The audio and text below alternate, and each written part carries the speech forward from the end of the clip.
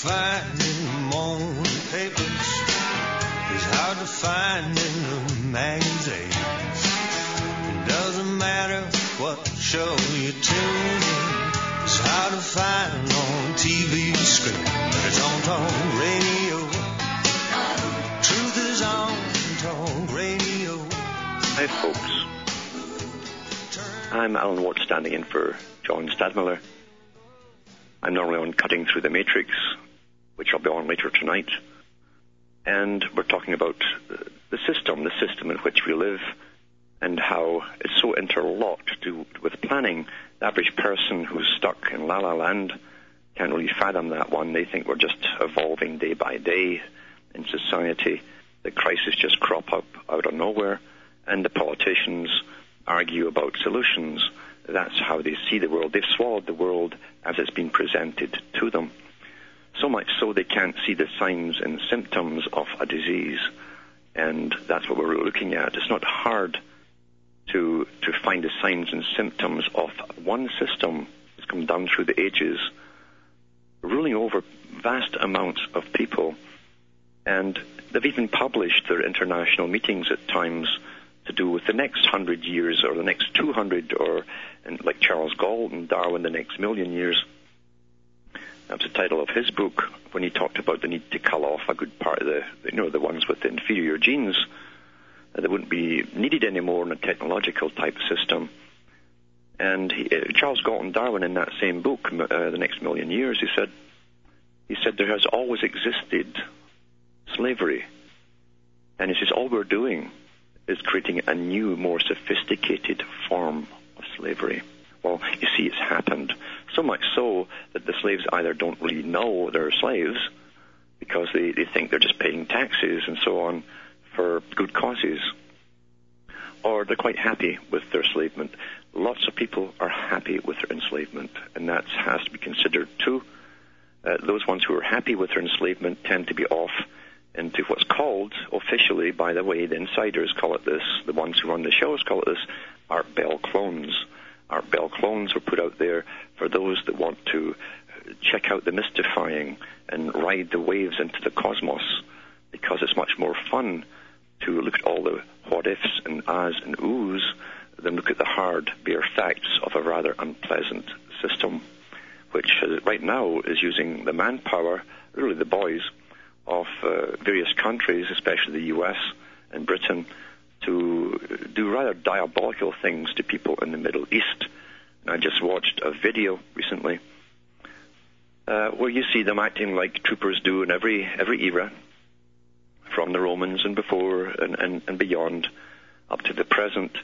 And here they are in all their nice new camo gear, kicking Arabs out their homes, and I mean kicking, by the way, or pulling by the hair, the children, and throwing them on the ground and screaming them to stay there. And that's what the good little boys of the U.S. are doing right now, and the good little boys of Britain. You talk about racism, it's rampant, and it's obvious. And you can only see it on the non-censored news that comes out of the Middle East. The rest of it's all dressed up to be nicey, because you're supposed to think they're all like John Wayne with morals and who sit and fret about what they have to do. No, they don't. They go in with the boot and the butt to the gun, and they're not hesitant to use it. That's the reality as they go around terrorizing. And, of course, they don't really care why they're doing it. They know that Hussein had nothing to do with 9/11. That came out at the inquiry. Mr. Bush said it himself when he admitted to the world, I never said that Hussein had anything to do with 9/11. I just think he was a bad man. The world's better off without him. Well, that's quite a comment for the guy who's supposed to be the president of a country, the biggest country, most wealthiest country, to say. That's what tyrants say. You get rid of somebody because you didn't like him. I'll be back after these messages.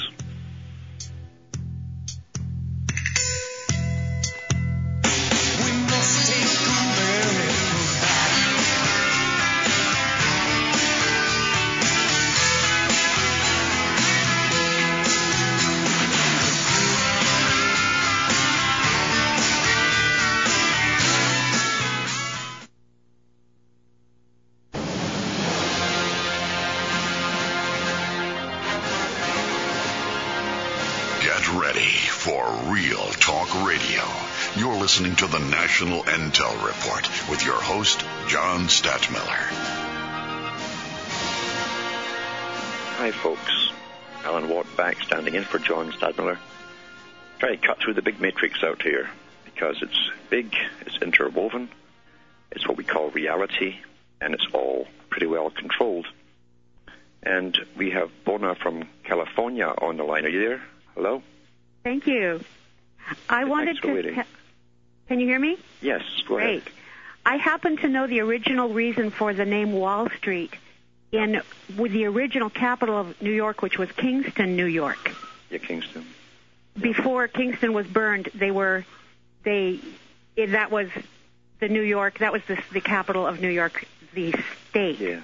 But my point is that the Dutch colonized Kingston, New York. It was called Wildwoods at that time in 1650, approximately, at which time different people came, including Jews and other people from various religions.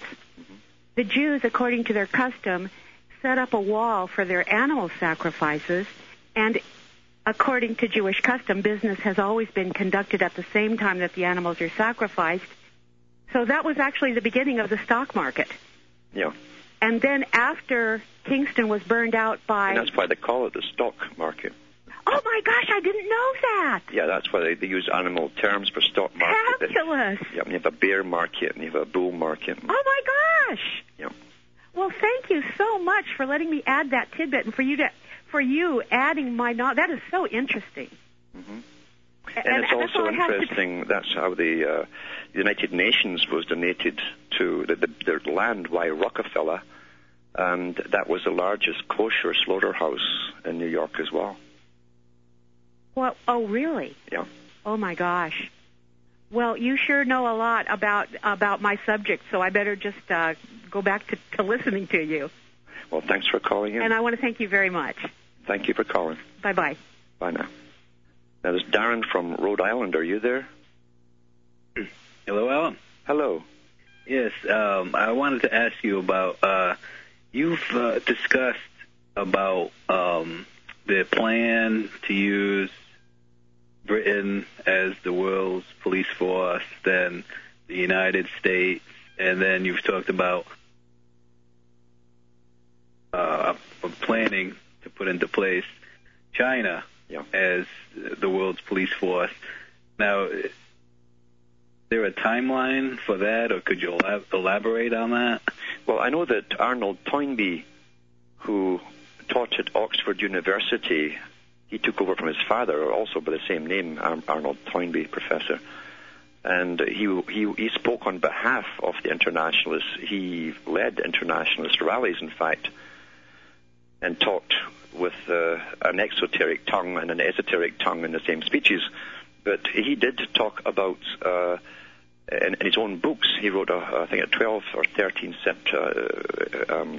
compendium of history, and he also was a member of the Royal Institute for International Affairs, and he went to all their meetings. Now, he talked about the role of Britain had been to take over and create an empire, because there have always been empires where the wealthy move out, move in, leave the money, or take the money from the ones they leave behind, and they collapse, and then they move into the new house, so to speak, and make it prosper, because all their shipping will then come in there. But he talked about how Britain had led that field for centuries, and how in the beginning of the 1900s, after World War I, or during World War I, they realized they'd have to pass the torch on to the United States to take over and lead this.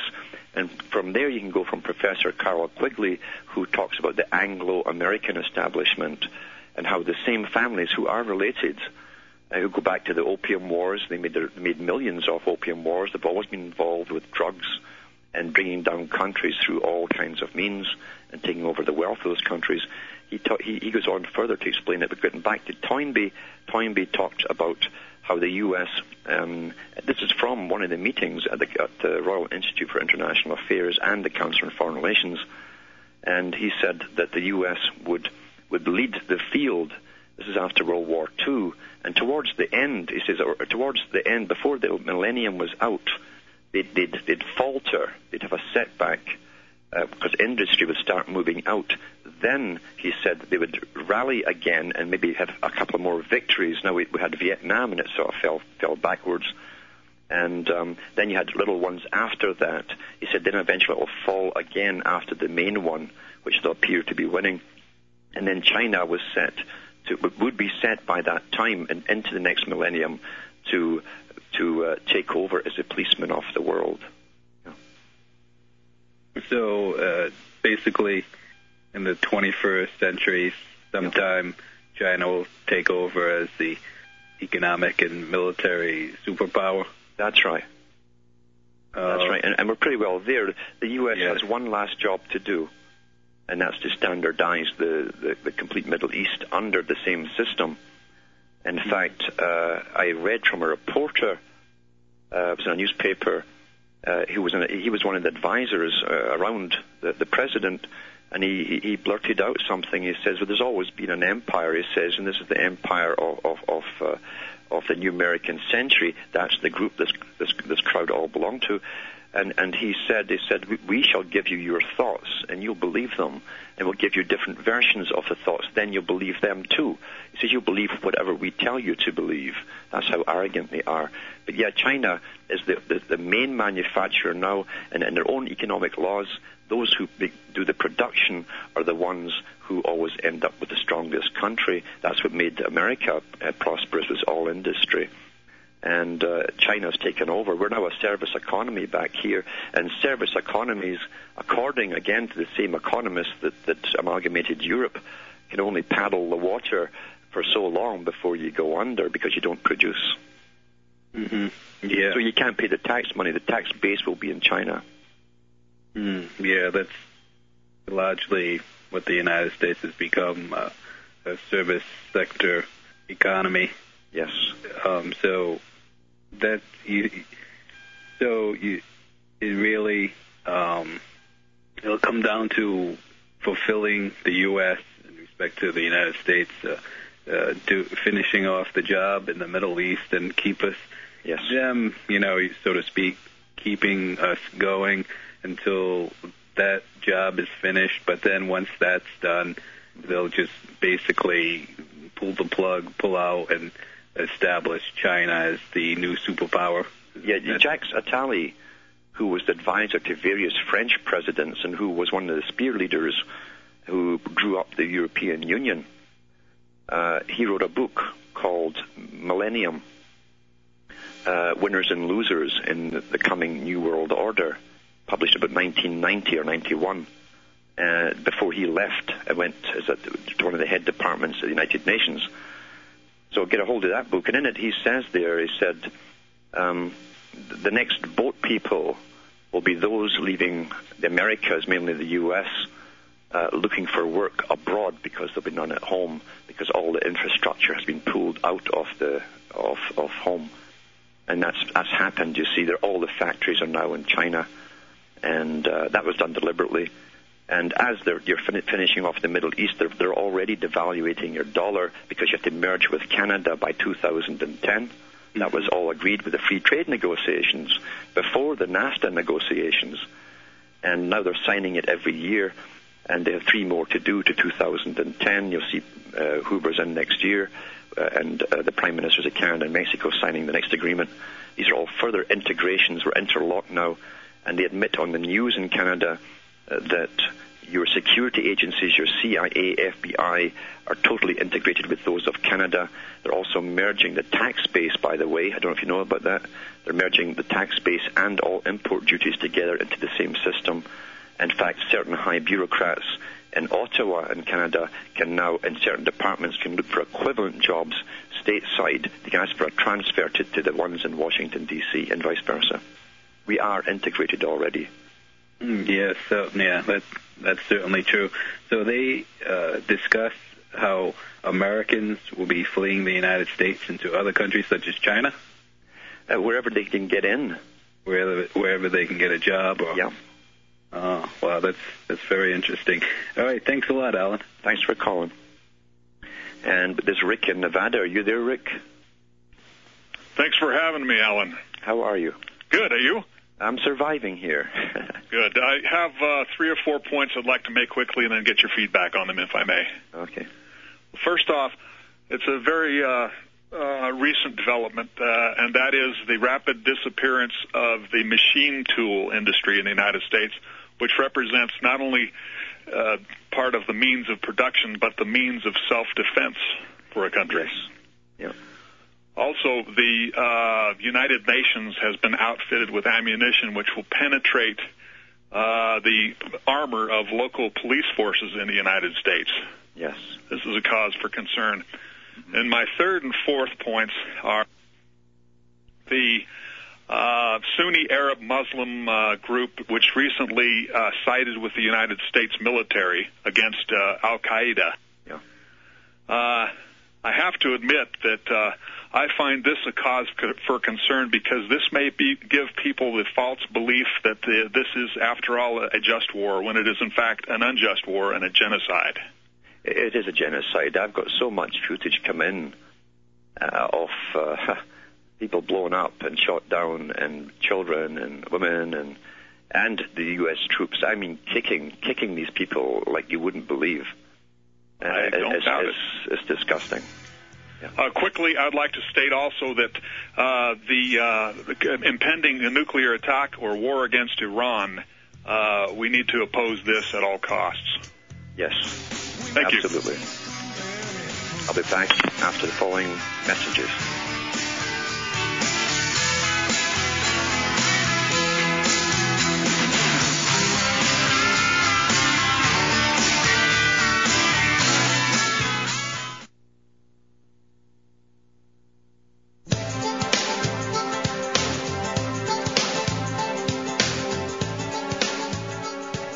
Hi, folks. Alan Watt back, filling in for John Stadtmiller and cutting through this jolly old matrix of ours. I shouldn't say ours because we didn't design it. In fact, we've just noticed it, at least most of us have. And it's all around us.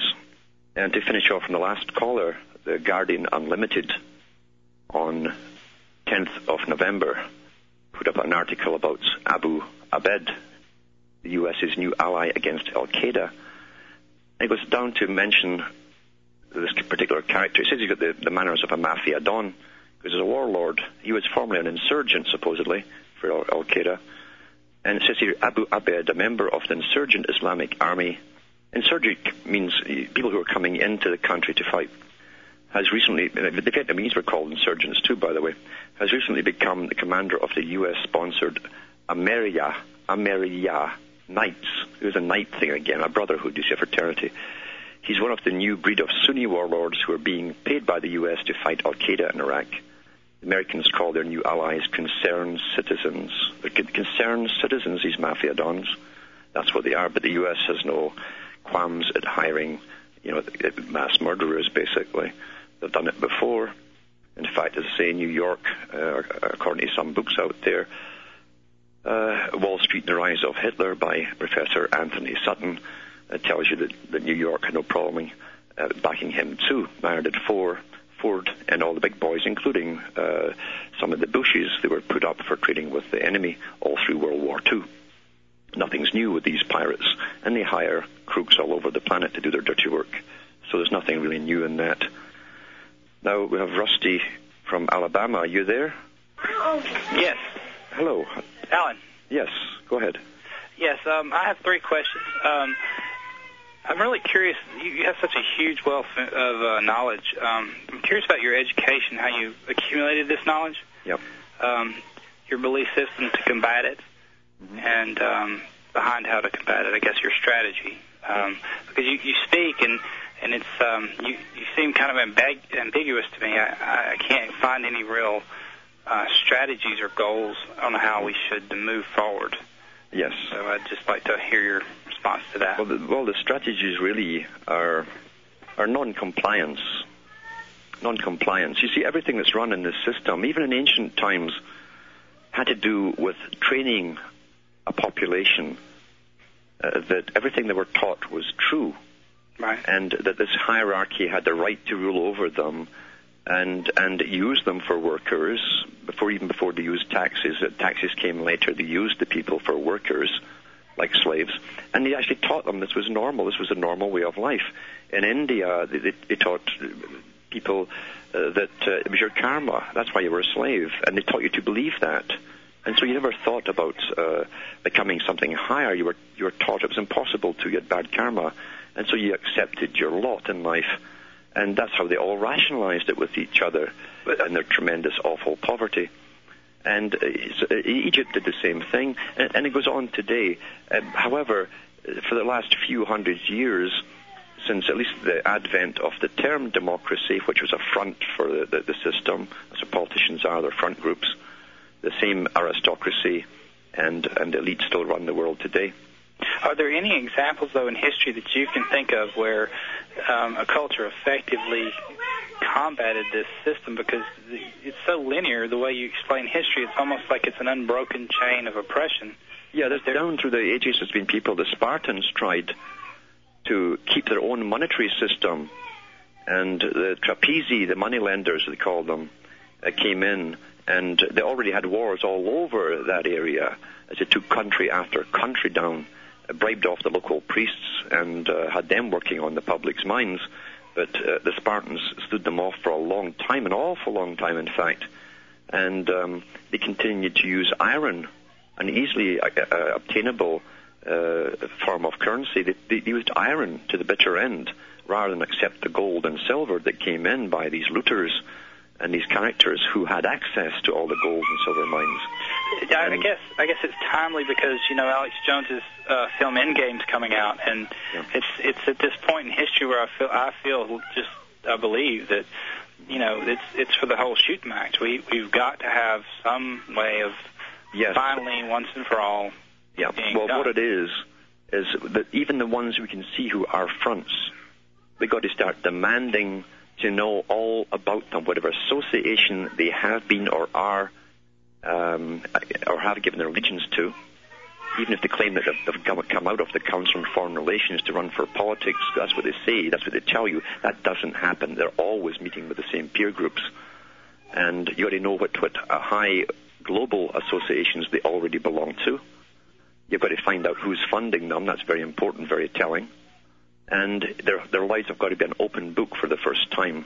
And we've got to stop complying with everything they do so blindly and like cringing cowards, and that there are many passive ways to do it, because all down through the ages they need your compliance to make their system work and happen. But do you believe another person I listen to is Mr. Bill Deagle, and one of his philosophies is that we're passing through a nexus where it's the end of their reign, and that there is a new system coming, and that we're just sensing the first birth pains of what's happening, and the fact that we are waking up in such huge numbers. We're waking up, and again, I want to caution people, not scare them, but don't forget that they plan in centuries ahead, like big corporations do.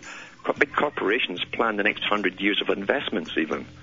And that's how they plan the future. They also look out to see what the counter-reactions to their agenda will be at every point. So how do we snap out? That's my question. We snap out and stop following blindly the leaders they present to us, and start becoming humane again to each other. I'll be back after the following messages. Hang on the line.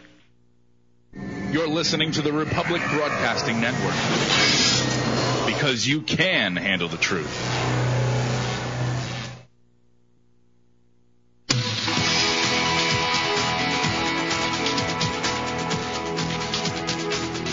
You're tuned in to the National Intel Report, the Real Talk Radio Show. Hi, folks. I'm Alan Watt, standing in for John Stadtmiller. I'll be on Cutting Through the Matrix after 1 hour has passed, in which I hope to warm my dinner and eat it and do all the things I have to do for tonight, including get the wood in. It's rather wet wood because it's raining like crazy out here and has been for days. We're all shrinking. And I think it's really a plot to make us all small so we can fit in matchboxes, and that'll solve all their problems with eating up the world's resources, won't it? But getting back to what I was saying, this system is all pervasive. It's been given to us as our reality. And it's a hard thing for people to break through, that most of those things they've come to love and And even when words will prompt you, like Pavlov's dogs, to cry, to do with your country, national anthems, all those kind of things, use Pavlovian techniques and responses, using tribalism, which is instinctive with us all, and the responses we give them, using a sign over the heart, which goes all the way back to the Egyptians, as in my books. People should buy them and read them. I show you these statues with the same hand over the heart stuff done by the nobility of Egypt. And we got to realize that they need us. They need us always, every step of the way, to comply with them. And that's why in wartime, the first casualty of war is the truth. It's the first thing that goes out the window. Because wars are planned. They don't happen spontaneously. They're always planned. And you find even with the School of the Americas that's based at Fort Bragg, they've now changed the name to a much more fuzzy, nice-sounding name. Some School of the World or something, since the world is a target, where they train people to go all over the planet as terrorists working for the government and start wars. We've got to stop supporting all of this so quietly and calmly and live in fear all the time. When your own government makes you afraid, you know something stinks to high heaven, something is rotten somewhere, and you better go by your instincts. You've got to start talking about it rather than all keep quiet and change the topics onto nice fuzzy things or what's on television or the latest sports results. You've got to go back into it and talk to people about things that they have to talk about because it involves everyone here. This is not a nice agenda. It's a global agenda. The U.S. has pretty well financed it through the taxpayers' money. They've kept the United Nations afloat, that other big front for the big corporations, this world system. And the corporations are all in bed with the big foundations and the media, and with all the old establishment, the establishment of the established families that go down through the ages, holding on to the wealth, always getting more, always profiting, and always keeping it in the families. It's been like that for thousands of years. And it's got to stop. And they hope to use high technology. All the stuff that we paid for during the Cold War was to track, trace us, and monitor us. And I've read lots about that from their own sources. And we've got to stop this before it gets any further. It's gone too far already. In fact, someone has to eventually, in a new system, come in and throw all those laws out the window because we have the right to privacy. People had wars in the past because there was no privacy when we lived in the feudal system, but now we're going into the new type of corporate feudalism, as Carroll quickly called it, where the CEOs will run the world, the big pirates. Then we're going back into the same feudal system where there's no privacy. We're all owned, and we can't have that, can we? Now, get on that topic there, he's an Intel official saying in the U.S., goodbye to privacy. It was called November 11th, 1139, on My Way. And it says here by Pamela Hess, Washington, top intelligence official says it's time that people in the United States change their definition of privacy. Remember, Bush changed your definition of freedom. We called it the new freedom. You better look into that because that really was an official statement there, a legal statement. It's been changed. So now you have to change your definition of privacy. It's time you all changed it according to this particular official. Privacy no longer can mean anonymity, says Donald Kerr, the principal deputy director of national intelligence. Instead, it should mean that government and businesses properly safeguard people's private communications and financial information. Kerr's comments come as Congress is taking a second look at the Foreign Surveillance Intelligence Act. Lawmakers hastily changed the 1978 law last summer to allow the government to eavesdrop inside the United States without court permission, so long as one end of the conversation was reasonably believed to be located outside the U.S. That means, I guess, outside Washington, D.C. The original law required a court order for any surveillance conducted on U.S. soil to protect Americans' privacy. The White House argued that the law was obstructing intelligence gathering, which is snooping. The most contentious issue in the new legislation is whether to shield telecommunications companies from civil lawsuits for allegedly giving the government access to people's private emails and phone calls without a court order from 2001 to 2007. Some lawmakers, including members of the Senate Judiciary Committee, appear reluctant to grant immunity Lawsuits might be the only way to determine how far the government has burrowed into people's privacy without court permission. The committee is expected to decide this week whether its version of the bill will protect telecommunications companies. The central witness in a California lawsuit against AT&T, that keeps coming up, AT&T, says the government is vacuuming up billions of emails and phone calls as they pass through an AT&T switching station in San Francisco. Mark Klein, a retired AT&T technician, helped connect a device in 2003 that he says diverted and copied onto a government supercomputer every call, email, and internet site access on AT&T lines. So there you go. That's your privacy for you. It's gone down the tube, or really down the telephone line. And it was designed that way because the beautiful New World Order is a world I read last week on my own show. I talked about the fact that every citizen will be surveyed completely. And I read from the guys who actually made the statements. Look into my sites and you'll find them all. I use the real data. I don't go into outer space to get it. I don't look for walking reptilians or crocodiles that have evolved. I just tell you what the big boys themselves put out for you to follow, and we should take some notice of what they actually say. So now they're going after your privacy. Actually, they're giving themselves reasons to do it. They've been doing it for donkey's years before 9/11. They just want to make it all nice and legal. And in ancient times, you used to get decrees by kings and queens, royal decrees. That was a law. You just said something and it was a law. And then you had papal bulls for centuries when the Catholic Church ruled. And you had papal bulls, that was the law. And then, of course, we had legislation and bills, and then they called it the legal system. And it's the same old thing. It's what they say is law is law. And if you lived in a little place in New York in the 20s, if the mafia came into your store and said, you'll do this, this, and this, well, that was him giving you the law. That's what law is. It's an order with the threat of the use of force to be followed by force if you don't comply. That's what law is, in fact. And the whole judiciary system came out of the old French system, the feudal system, where the knights contended on the battlefield. That's why they call it a court. It's a court of law because they had the contest on a court in front of the king and queen. And the peasantry, you see, could not defend themselves. You couldn't get up on a horse and charge somebody across there because you were of lesser birth. So you needed a champion. Today they call them lawyers and tell you to keep your mouth shut in court because you're a peasant, you see. And use a lot of terminology you don't understand. And all it is a battle between different terminology and which one knows the most. And that's how they decide their battles.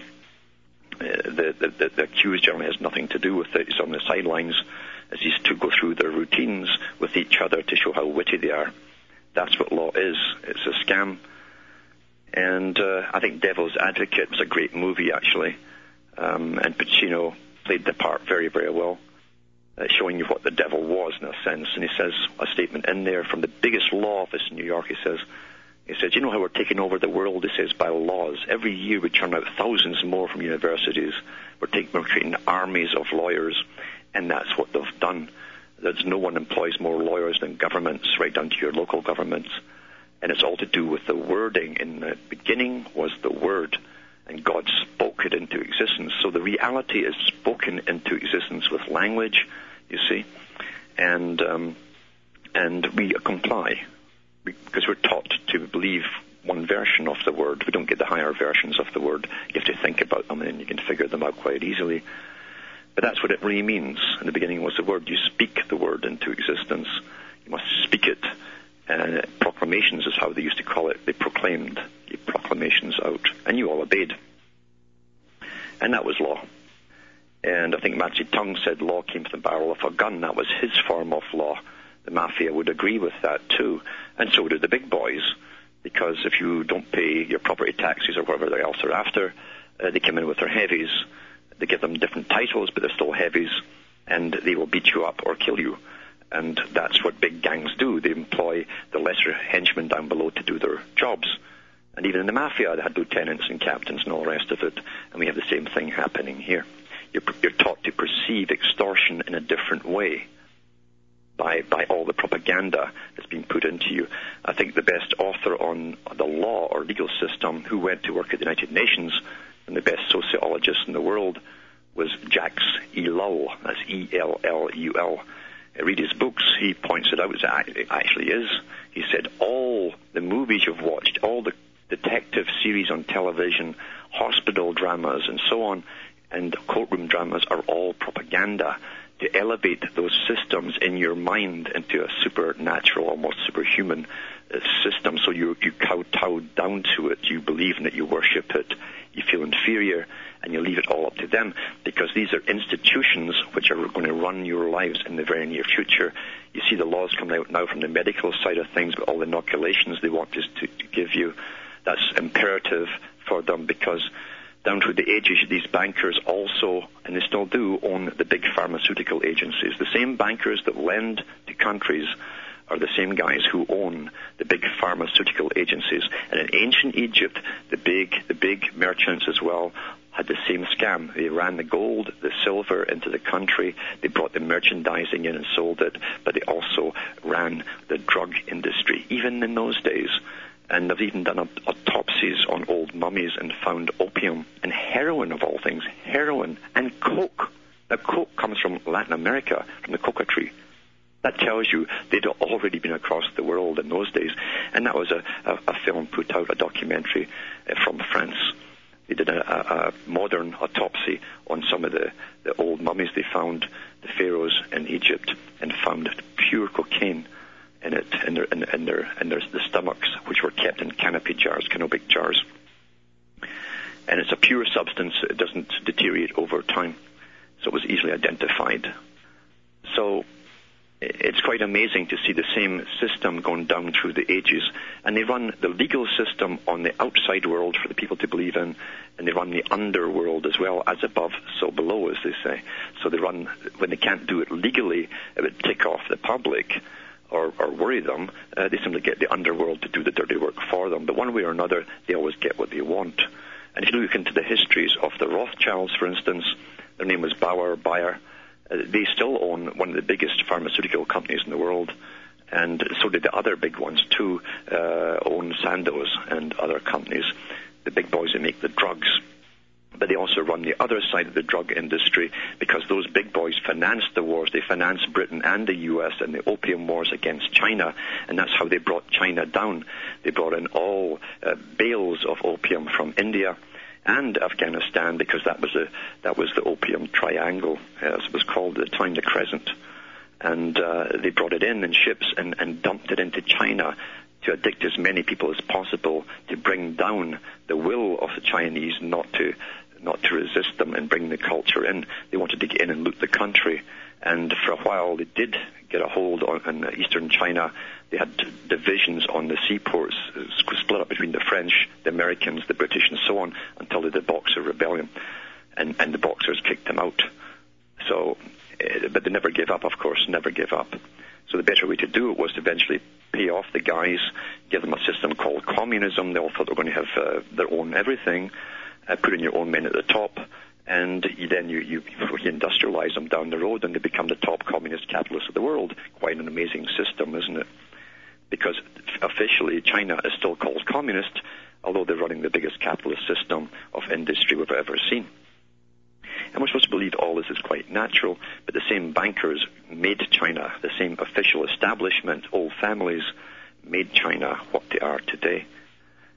And they own China. They own the top officials there too. It's all done through brotherhoods and associations and fraternities, by the way, right down to the lower officials. So nothing has changed in the system. If you behave well and you work towards the great work, as they call it, they give you knighthoods. And it's quite amazing that after the 1800s, when the second constitution was created in the U.S., that they agreed not to give official titles to any American politicians or citizens. Well, look how many have been made sir in the last 20, 30 years. So Kissinger and different ones have all gone over there and been knighted by the Queen, and no one talks about the fact that they were not supposed to be so, because they now work for the Queen, who's still under their own titles, run and own a good part of the world. They own the countries. The Commonwealth countries are not democracies as you think they are, because every official in Canada, Australia, New Zealand, and other countries swears allegiance only to the Crown, to the Queen, and all her descendants to come, not to the country they're serving. That's how real it still is. So democracy was a sham to begin with. But it was a good sham because they found from the 1700s that people would eventually rebel every 5 or 6 years. And so what you do is you get an election every 4 or 5 years, and they vote the last bunch of corrupt guys out and get the new bunch of corrupt guys in. That's how democracy works. It stalls rebellion. It gives a placebo to the public, and the elite can go on their merry way with their plans, which is a global society, and they publish much about the global system they wanted to bring in.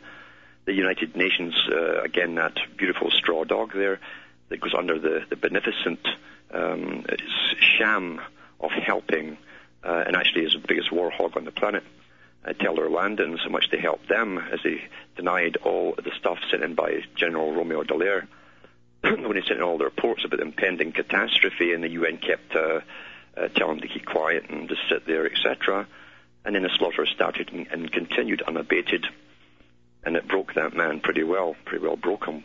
Living through that, he could not figure out, and still hasn't, by the way, that the UN didn't done that deliberately, because they don't want what they call useless eaters. Now, I'll be back after the following messages.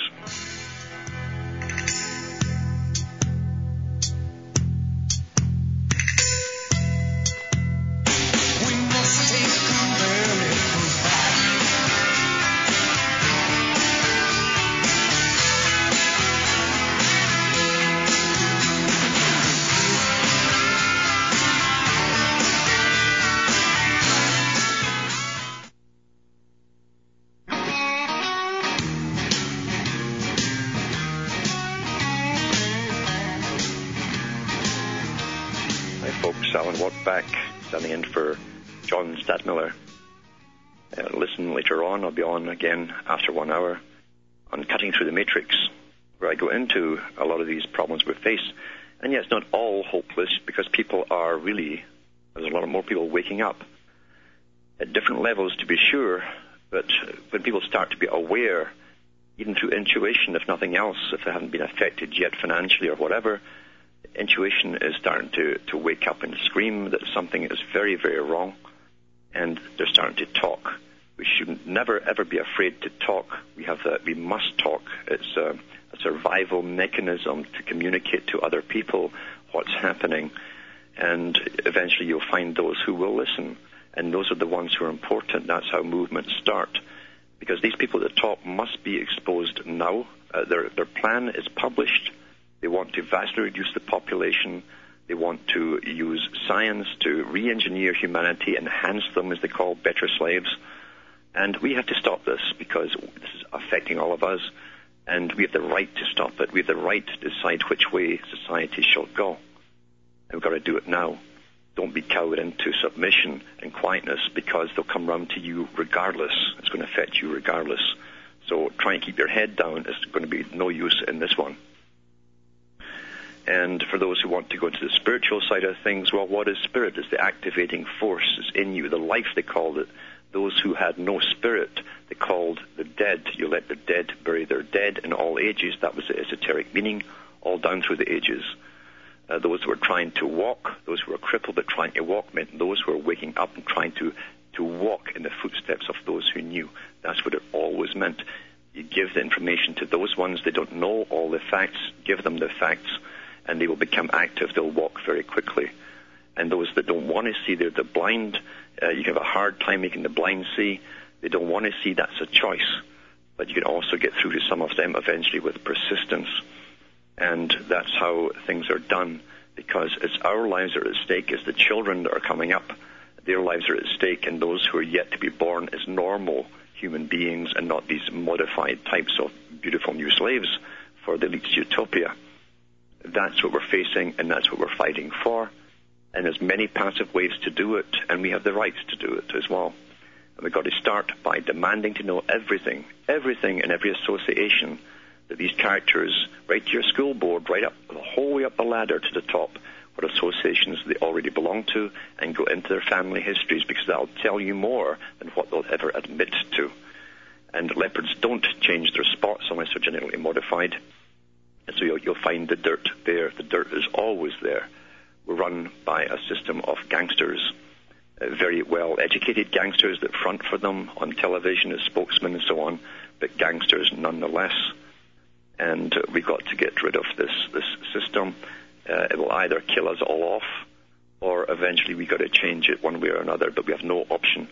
And we owe it to those who've gone before and didn't know and who suffered and went through war after war as well. And we owe it to all those who are yet unborn, who will come up into a different kind of world, this brave new world of Huxley that's a nightmare for ordinary people, where you're drugged and altered and all the rest of it your whole life long. We can't allow that to happen, and that's the system they want to bring in. For those that want my stuff, see what I've got for sale, look into cuttingthroughthematrix.com. I'll be back in 1 hour. Good night for now.